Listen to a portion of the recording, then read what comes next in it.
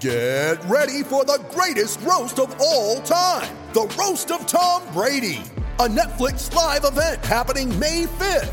Hosted by Kevin Hart, the 7-time world champion gets his cleats held to the fire by famous friends and frenemies on an unforgettable night where everything is fair game. Tune in on May 5th at 5 p.m. Pacific time for the Roast of Tom Brady, live only on Netflix. Hear that? Believe it or not, summer is just around the corner. Luckily, Armor All, America's most trusted auto appearance brand, has what your car needs to get that perfect summer shine. Plus, now through May 31st, we'll give you $5 for every $20 you spend on Armor All products. That means car wash pods, protectant, tire shine, you name it. Find out how to get your $5 rebate at armorall.com. Armor All, less work, more clean. Terms apply. When you need mealtime inspiration, it's worth shopping Kroger, where you'll find over 30,000 mouth-watering choices that excite your inner foodie. And no matter what tasty choice you make, you'll enjoy our everyday low prices, plus extra ways to save, like digital coupons worth over $600 each week. You can also save up to $1 off per gallon at the pump with fuel points. More savings and more inspiring flavors make shopping Kroger worth it every time. Kroger, fresh for everyone. Fuel restrictions apply. With the Lucky Land Slots, you can get lucky just about anywhere. This is your captain speaking. We've got clear runway and the weather's fine, but we're just going to circle up here a while and get lucky. No, nothing like that. It's just these cash prizes add up quick. So I suggest you sit back, keep your tray table upright, and start getting lucky. Play for free at LuckyLandSlots.com. Are you feeling lucky? No purchase necessary. Void where prohibited by law. 18 plus terms and conditions apply. See website for details.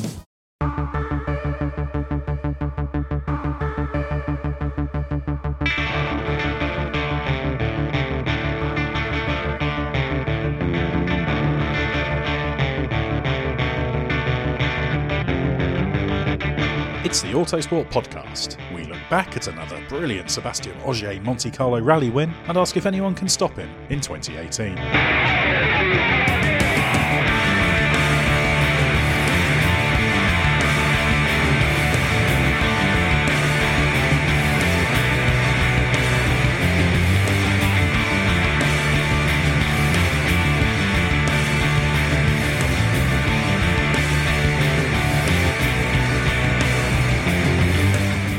The World Rally Championship returned with a bang last weekend, with Sébastien Ogier winning the Monte Carlo Rally. Another big performance from the M Sport Ford driver, starting off his title defence in perfect style. I'm your host, Ed Stewart, and joining me to look back at the event is first David Evans, Autosport's Rallies editor. Now, David, the World Rally Championship's been on the up for the past 12 months or so. What was the whole atmosphere, the vibe like at the Monte Carlo Rally?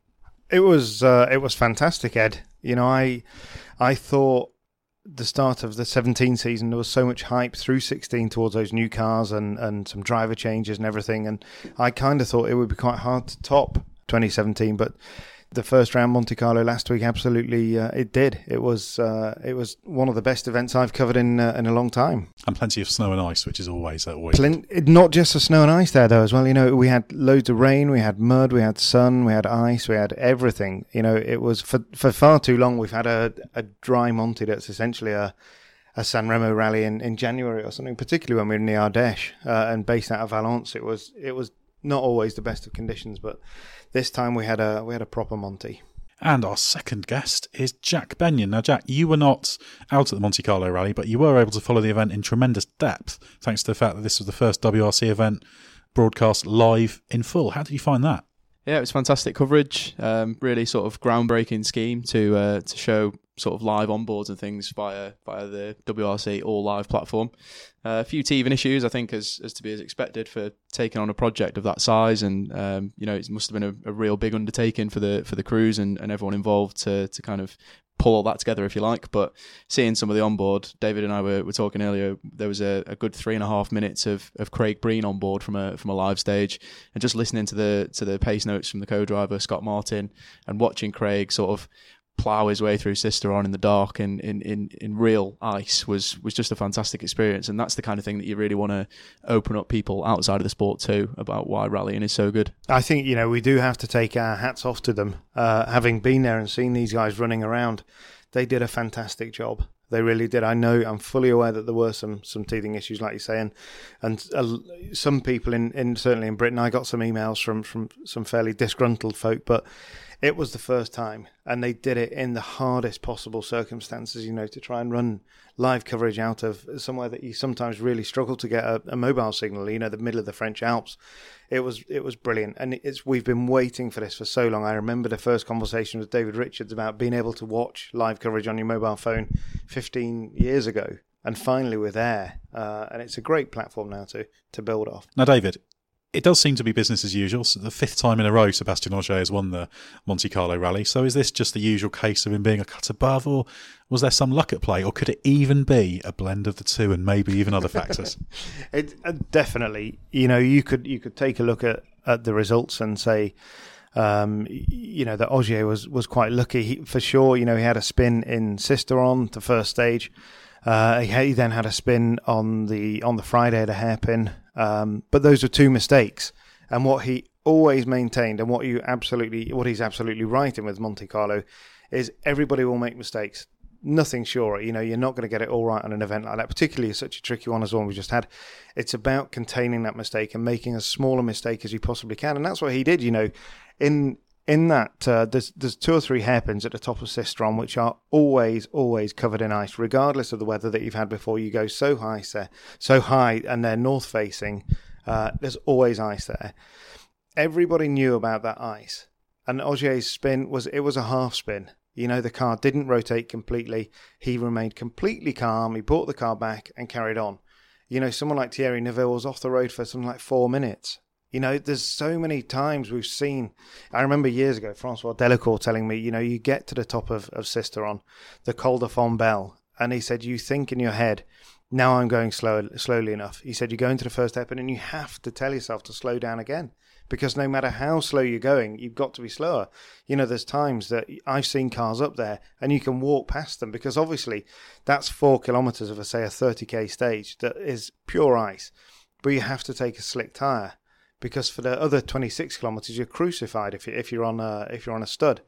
And Ogier just knew all of that, and he was able to just rein himself in. At this, in my report, I wrote about 3 key points where the rest of the crews could have had a go at him. That was one. The second one was when the snow came on Saturday morning. And there was a lot of snow overnight, Friday into Saturday. And fine, he had the best place on the road because he was quite a long way further back. So Craig Breen lost 3 minutes to him, trying to clear the road for everybody else. And Seb was further back on the road, so he made the most of that. But he didn't make a mistake. We saw other crews go off the road. And with snow, you only have to nudge a snowbank, and you'll fill all of the air intakes at the front with snow. You then have to stop, clear them out because your engine temperature goes up. He knows this stuff, and he kept out of the snowbanks. He kept his nose clean through the snow. And then the final opportunity they had was Friday morning when there was Sunday morning when there was a lot of ice around over the top of Turini. It was the last 6K was ice all the way down. And there was potentially a chance for people to gamble then and take a slick tyre or something. But by then, Ogier was 30 seconds clear, and he took a mixed package, studs and super softs or softs, I can't remember which, but he managed that risk again. So he made his mistakes, he made small mistakes, and he just drove so sensibly. But for me, that time on Saturday morning when he took a minute out of Tanak in the snow, that finished it, and from then on he was managing it. I think you can roughly divide rally drivers into 2 categories: the ones that want to win the big events and the ones that are there to win a championship. And there's absolutely no doubt in that Sébastien Ogier is always there to win a championship. And some of the things that David has just described there, we see at every single rally with Sébastien, not just Monte Carlo.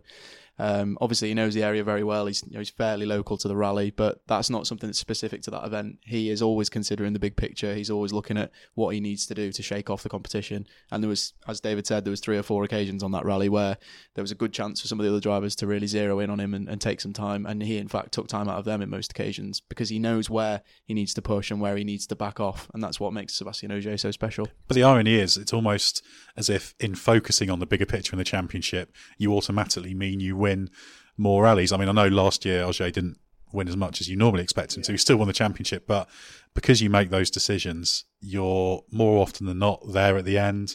You're more often than not not losing much time. So it's a state of mind thing, isn't it? You know, he went into Monty already thinking championship, and everybody talks about that. Yeah, I'm thinking, Meek said the same, Neville said the same, thinking about the championship. You can only lose here, but he's about the only one that really actually played that out. I can't think of another driver that didn't make a bigger mistake than him. We saw both Citroens off the road. Elvin had a spin, Elvin had a puncture, Mikkelsen had, everybody had something bigger than he had. And he has that ability to set his frame of mind, and he's not stressed if he doesn't win now. I think when he first started at Volkswagen, it was all about winning. We saw him winning 9 rallies in a year, some of these incredible things. And I'm sure there was still a little bit of, he knew what Loeb's records had been and he wanted to beat those. He's now far more mature, more relaxed, and he's just after championships. He said to me at the start of this year, I want to win more rallies this year. We only won 2 last year.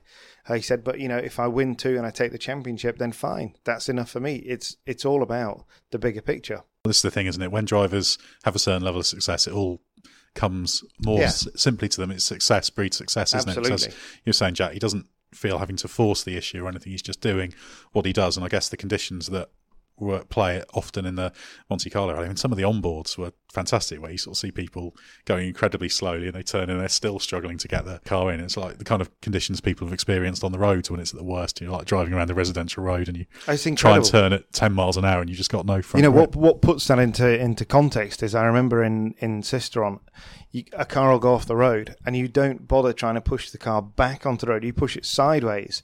There's so little traction. The ice is so thick and they're on slick tyres, you can actually push the car sideways across the ice. It is unbelievably tricky up there.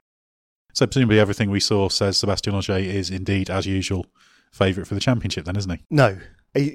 Yeah, fine. Okay, he won Monte Carlo, but I think the other thing in Monte that we saw, there are so many other drivers now that are coming, and they will. Not every event is like Monte. We go to Sweden. We've got very consistent conditions in Sweden. From what we hear already, there's good snow there, good snowbanks. So, stud retention and stuff will be less of an issue. You're going to get a rally where you've got consistent conditions. You need to be quick. You can't play the percentage game that Ogier arguably played in Monte everywhere. Certainly go somewhere like Finland, forget it. You'll be 5th, 6th, 7th. So these guys that are going to come in that are showing the real speed, I think the people like Neville, Mikkelsen, Greg Breen even, I know he had a really tricky Monte, but for sure, he's got an ability to play a very consistent season.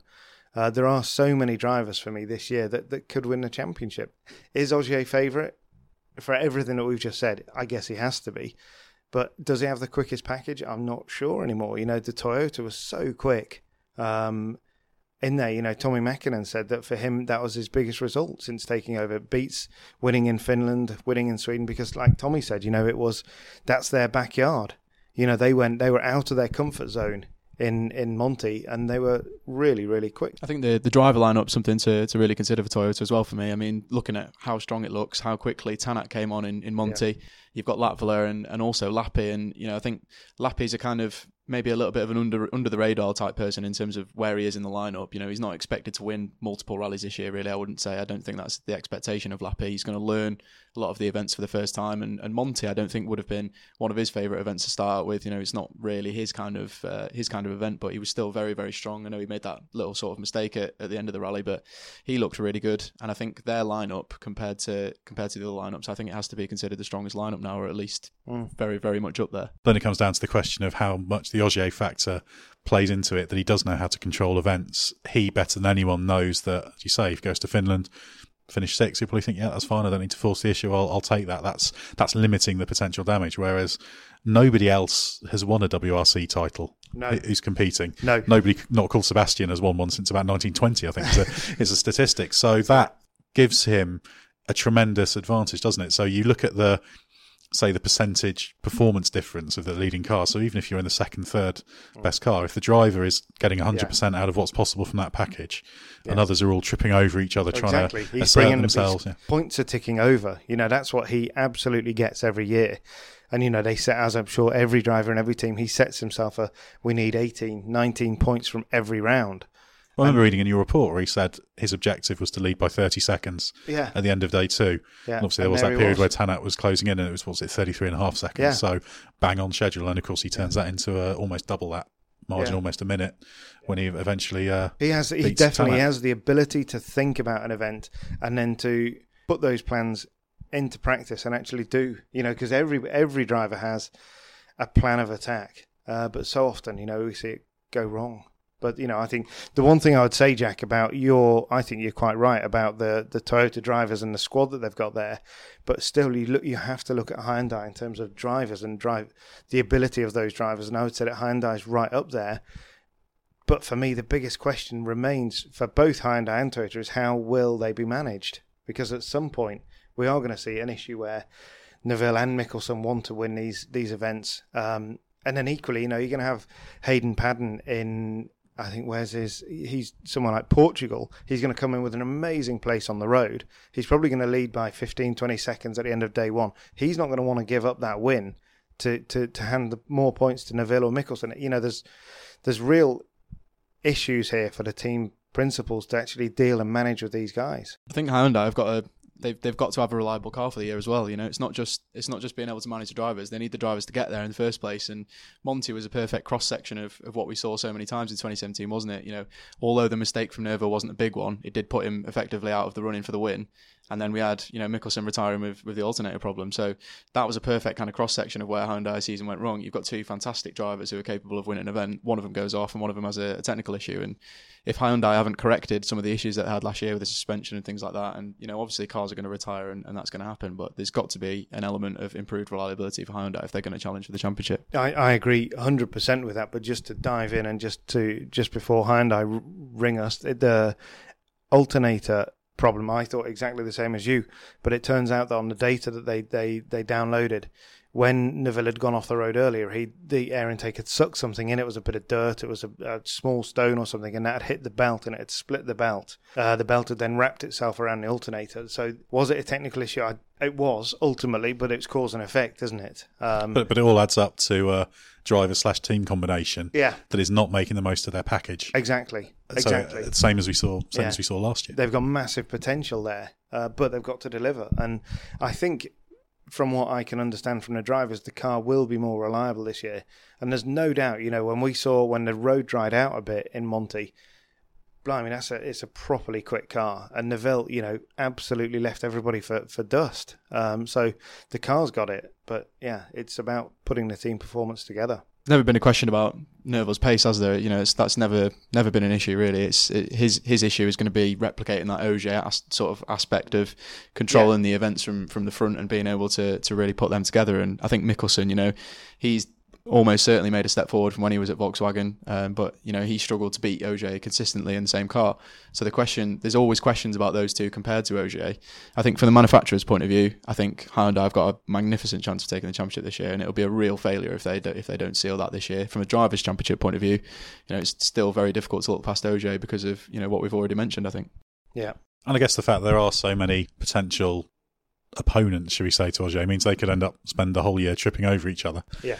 Because nobody will kind of assert themselves as the main challenger. I guess that's the concern, isn't it? Because in order to do that, you will need to bank the points. Maybe you'll finish 5th, which is fine, but without some of those mistakes, could easily bank some more points and wouldn't have been winning necessarily, but at least just maximising. Yeah, the trouble is they're all trying so hard to match Ogier, and Ogier has that ability to just serenely carry on, whereas maybe we used to see this a lot with Sebastian Loeb, that he could drive at 95% and his 95% required everybody else to be at 105%, and inevitably those accidents will come. So I don't know, we'll see. I think the one thing that we can say is arguably different is the the competition I don't think has ever been this strong for Sébastien Ogier in terms of cars or drivers. Yeah. So we've got very, very strong cars. Some would argue the Ford isn't the best car now, and we've got other cars that are better. And then we've got some fantastic driver lineups that really appear ready to kind of challenge Sébastien. And what we've not seen is really a single event where multiple manufacturers and multiple top quality drivers have challenged Ogier on a stage by stage basis for a whole event. So if we're looking at things that could be different for 2018 in terms of, yes, Monty looks quite straightforward, Ogier's run away with it and he's managed the event in the same kind of way he always does. What we are looking at is, although it didn't quite come across in Monty, much stronger opposition in terms of drivers and cars for Sébastien for this year, I think. Yeah, I think you look at the next round in Sweden and you'd have to say that Toyota, perhaps a favourite there. Their car will work very well there, and it's definitely got the speed, and they've got two Finns and an Estonian that know the conditions and know. So that's their favourite there. Then you go to Corsica and you'd have to say that Citroën, the showing that we had from them last year, and any time that C3 looks at dry tarmac, it's super quick. And, Meat absolutely has the ability to win, I would say now, every rally. The one that he'd question would be Finland, and he's won that already. So he can win everywhere. And of course, at Corsica, we're going to see Sébastien Loeb back for the first time as well. So it's plenty to look forward to this year. And I guess if you're Chris Meek, 4th place is a pretty good return for the Monty, isn't it? Chris Meek was over the moon with that result. He was deeply frustrated in the way that they got there because, by his own admission, he wasn't there on pace, he wasn't there on speed. You look at his stage times and he had no business really being in 4th. The car is not up to that position in a Monty spec yet. So they've got a lot of work. They looked into that one. And they've certainly got to improve the car. But for me, the big one for them is Sweden. The car was catastrophic last year in Sweden. And they've done a lot of work on low grip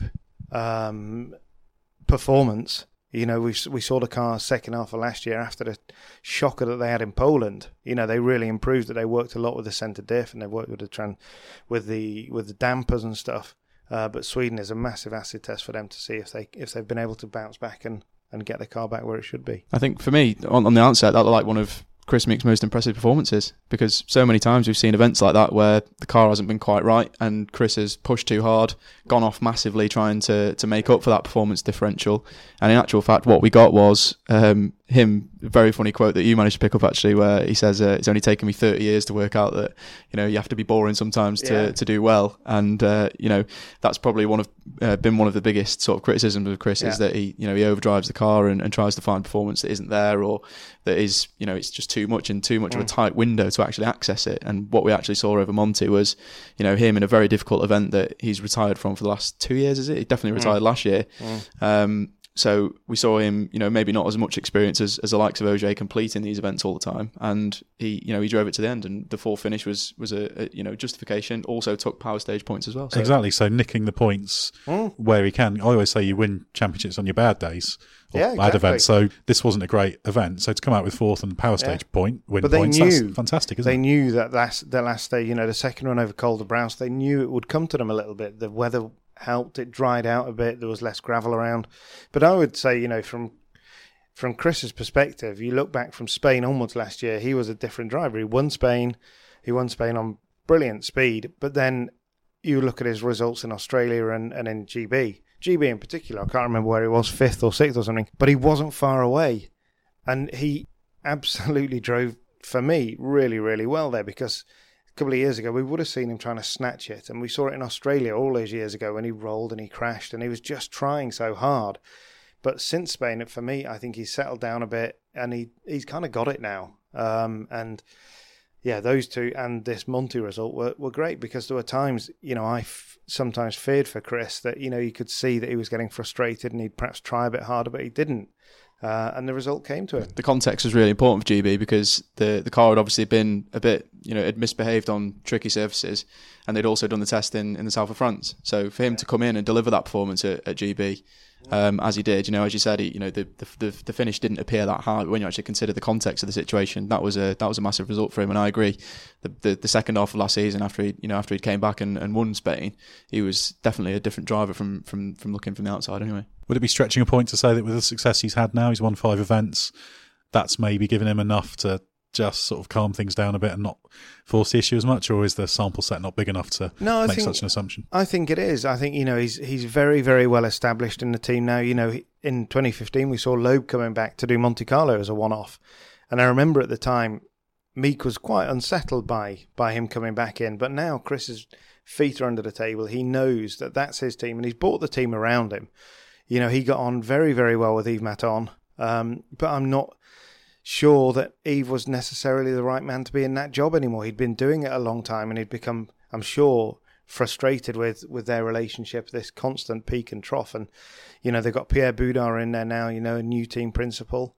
So I'm sure that him and Chris will work very well together. But it's Chris's team, and everybody follows him, and he seems now to have a mentality that he knows what's needed. I don't know, are we talking too early here? For me, he is a championship contender, absolutely. He's got the experience, he knows the rallies, he's won rallies, and he's hopefully this year he's going to have a car under him that he can deliver in. Looking at the battle up front, we talked about how strong the Toyota lineup is. Ott Tanak was second, Jari-Matti Latvala was third. There were both points where it looked like both of them could get into position to threaten Ogier. Do you think there was any way for either of those two to have won this event, or do you think that second and third is the return they needed, and that was the level they should have been at? There were times when you looked at it, and if you'd taken, say, stage 10 in isolation, where Tanak took 15 seconds off Ogier, and this stage going out, I can't remember the name of it, but it goes out, it ends in Corpse, and Ogier goes out past his house in Forêt Saint-Julien, the tiny village outside of Gap where he lives. So he knew that road. I mean, it doesn't really mean anything to have driven him in a road car, but he knew where he was going. And to lose 15 seconds to Tanak there, for any other driver psychologically, that would have hit them quite hard. Ogier dealt with it. He'd taken a minute off him in stage 9 before. He was managing it. So from the outside, you could look in and say, oh yeah, he had an opportunity there. But he didn't really, because Ogier he always had a bit more to give. Right from the time they finished Sisteron and he was ahead, comfortably ahead, psychologically, it's a massive step forward. And he dealt with everything. Some really nasty, horrible conditions on Friday as well, when it was really hard to know whether you needed the soft or the super soft. He rose above all of that. He knew that nobody, and at no point in Monte on Friday were you going to be on the ideal tyre. He could deal with it. He had the ability to drive where the pace was and where the performance was. He'd push there. And throttle back where it wasn't. So, yeah, you could look and say Latvala and Tanak had a chance, but really they didn't. It does seem that this event, even for a Monte Carlo rally, was particularly challenging. You have a level for how challenging it is, but it seemed to be even more so. Absolutely there was, and it was kind of the fact that you had a bit of everything. As I said earlier, we've had so many dry Montes that are really quite dull. But this one, when the rain came on Friday, it really challenged everybody because, the second run through, the corner cutting, it brings so much mud out onto the road. The Ice Note crews had a massive job between the stages to relay all of the information. I'd say Scott Martin and I were talking about this, the number of changes. I'd say every other corner they were changing the note, and it's a massive pressure on them. But then Friday late afternoon, you kind of got the feeling that the rain was going to stop and it was going to snow. It was that feeling, the rain thickens a bit, the temperature drops, and you're surrounded by the mountains in Gap, and you lost, the mist came in, as I say, you could feel the ambient going down, and you knew the snow was coming. And that the excitement in the service park when that started to happen was tremendous. And it's almost like, the night before when you're going to school on a Monday morning and there's talk on the weather forecast that it's going to snow, that sense of anticipation that you might get the day off and you might have fun the next day. That's what we got on Friday night in Gap. Everybody was looking forward, apart from Craig Breen, who was the poor chap who's going to have to deal with it first on the road. I'm surprised you can remember that feeling of school anticipation. It wouldn't surprise me if Jack would. But no, my son Oliver tells me all about it, and my daughter Georgia, obviously. Excellent. So it's a reminder. Now, Jack, one driver we've only very briefly mentioned is Elfyn Evans in the other M Sport Ford. He finished 6th, so almost 5 minutes down. Inconclusive in terms of what we can expect for him up against Ogier. Obviously, last year he was in an M Sport car, but with the DMAC tyres rather than Michelins. Yeah, very difficult. First time we've seen Elfyn on the same tyres as everybody else in the 2017 cars, if you like. So good to see him out and getting that chance. Very difficult to kind of analyse, I think, where where we think Evans is after that rally. Obviously, the puncture and stuff set him back on the Thursday night, didn't it? And that sort of sent him down the order. He didn't really sort of drop out of the top 6 in sort of stage time, so that was quite impressive for his his first event back with the proper tyres. Would have liked to have seen a little bit more from him, really. I think is probably the kind of overall feeling. I think once Thursday was out of the way, the thing that I thought was so impressive about Elfyn last year was he had many difficult first days. Many difficult first days with not least Monty last year. Exactly, and so often the difference between Elfyn last year and in previous years was that he bounced back from that and delivered strong stage times and fought his way back into the order. He did set a couple of good stage times and did get a couple of stage wins in the end, didn't he? So that was good to see. But yeah, I don't know if we just expected maybe a little bit more from him after that first day had been out of the way. But like I said, very difficult to judge. And Monty's a very specialist event where it's never easy to get it right under any circumstances. So very difficult to judge Elfyn to start with, I think. I think you're absolutely right there. He himself would have been disappointed. He could have been 4th, but psychologically that stopping and changing that puncture on the first stage was a big deal for him. And for me, the middle of the event was very strong for him. Where he lost was on the final day on Sunday, and to lose that, what was it, 5th place by a second to Thierry. He'll be kicking himself about that, and he simply lost it because on the first run over Chirini down the hill, he had a couple of scares and he lost confidence. And on those kind of stages, you absolutely need 100% belief in everything that's around you. And he lost it. And without that Sunday, I think he could have been 4th. And that's perhaps more representative. But I was impressed with the way he dealt with all of that. He had the puncture, he got over it, and he cracked on. And he showed again that real strength of character that is really coming through as a character strength for him. So the kind of bottom line summary, have we actually learned anything from the Monte Carlo rally that we didn't know before in terms of what we can expect in 2018? Absolutely. What we've learned, for me, is the big threat from Toyota. The speed of their car. They've got a good resource behind them. They've got 3 tremendous drivers. Lappi, that was probably his weakest event. Okay, there are some rallies coming that he hasn't been to or doesn't have a lot of experience, but to drive the way that he drove was superb because the guy absolutely wasn't on the limit. And 7th place again. Yeah, points return, building experience. Should have been 4th. He slid off on that right hander on the gravel on the power stage, but there was a reason. He was pushing a bit harder on the power stage. But they are a massive threat for me. Which kind of more. You look back 12 months ago, and everybody talked before Monty about Citroën coming back. They were going to take over where Volkswagen had left off. And they were nowhere. And it was a little bit the same this year that, Hyundai, that's the big threat, big budget, great team, great car. And they've kind of lost out, and it's Toyota that have stepped forward. So that's the one thing that I take away. And also, Latvala talked an awful lot before about Tanak taking his time to settle in, and we were all thinking, would this get under Jari-Matti's skin? It didn't. He was completely relaxed about where Tanak was, which I was very surprised and very, very impressed that Jari-Matti had got that kind of mental strength to deal with what was going on. But for sure, for me, they're going to be the big threat in Sweden and going forward. To add to that as well, I completely agree with all that. The only other thing I'd add is, I think, for me, this feels like the first time I've really believed that Chris Meek is a genuine title contender or someone that could title contend if the Citroën is good enough for the year, for the the reasons that we did discuss earlier.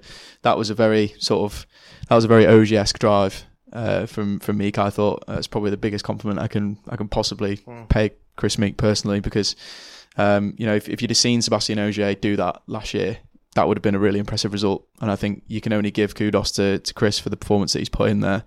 We talked about the fact that Ogier only won 2 events last year. So did Chris.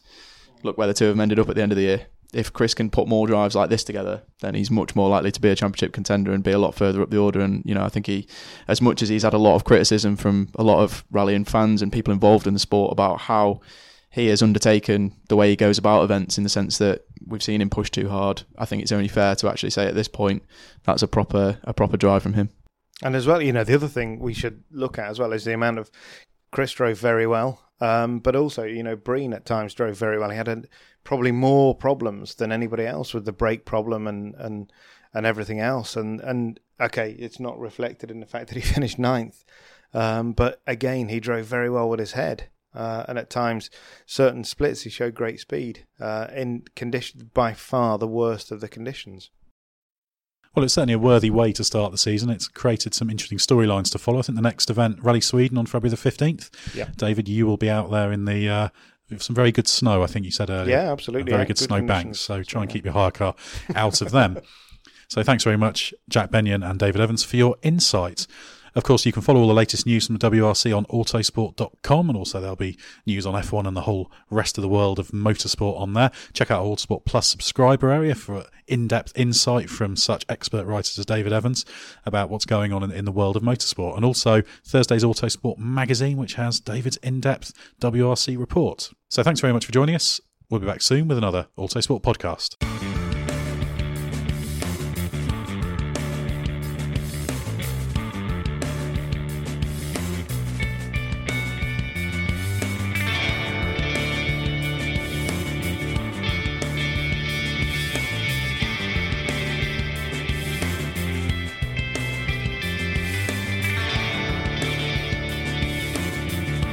Music is 6am by Trilo, written by Marcus Simmons. See soundcloud.com/Trilo Music.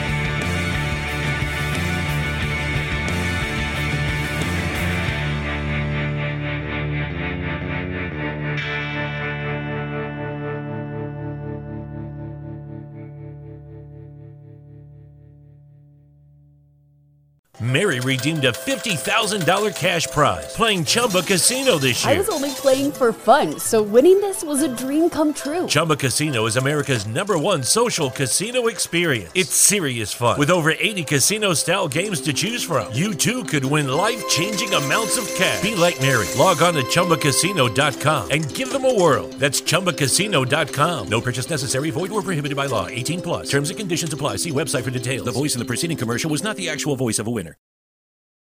American Giant does things the hard way, but that's because it's the right way. By choosing to manufacture all of its clothes in the United States, American Giant supports local communities and produces the highest quality goods on the market.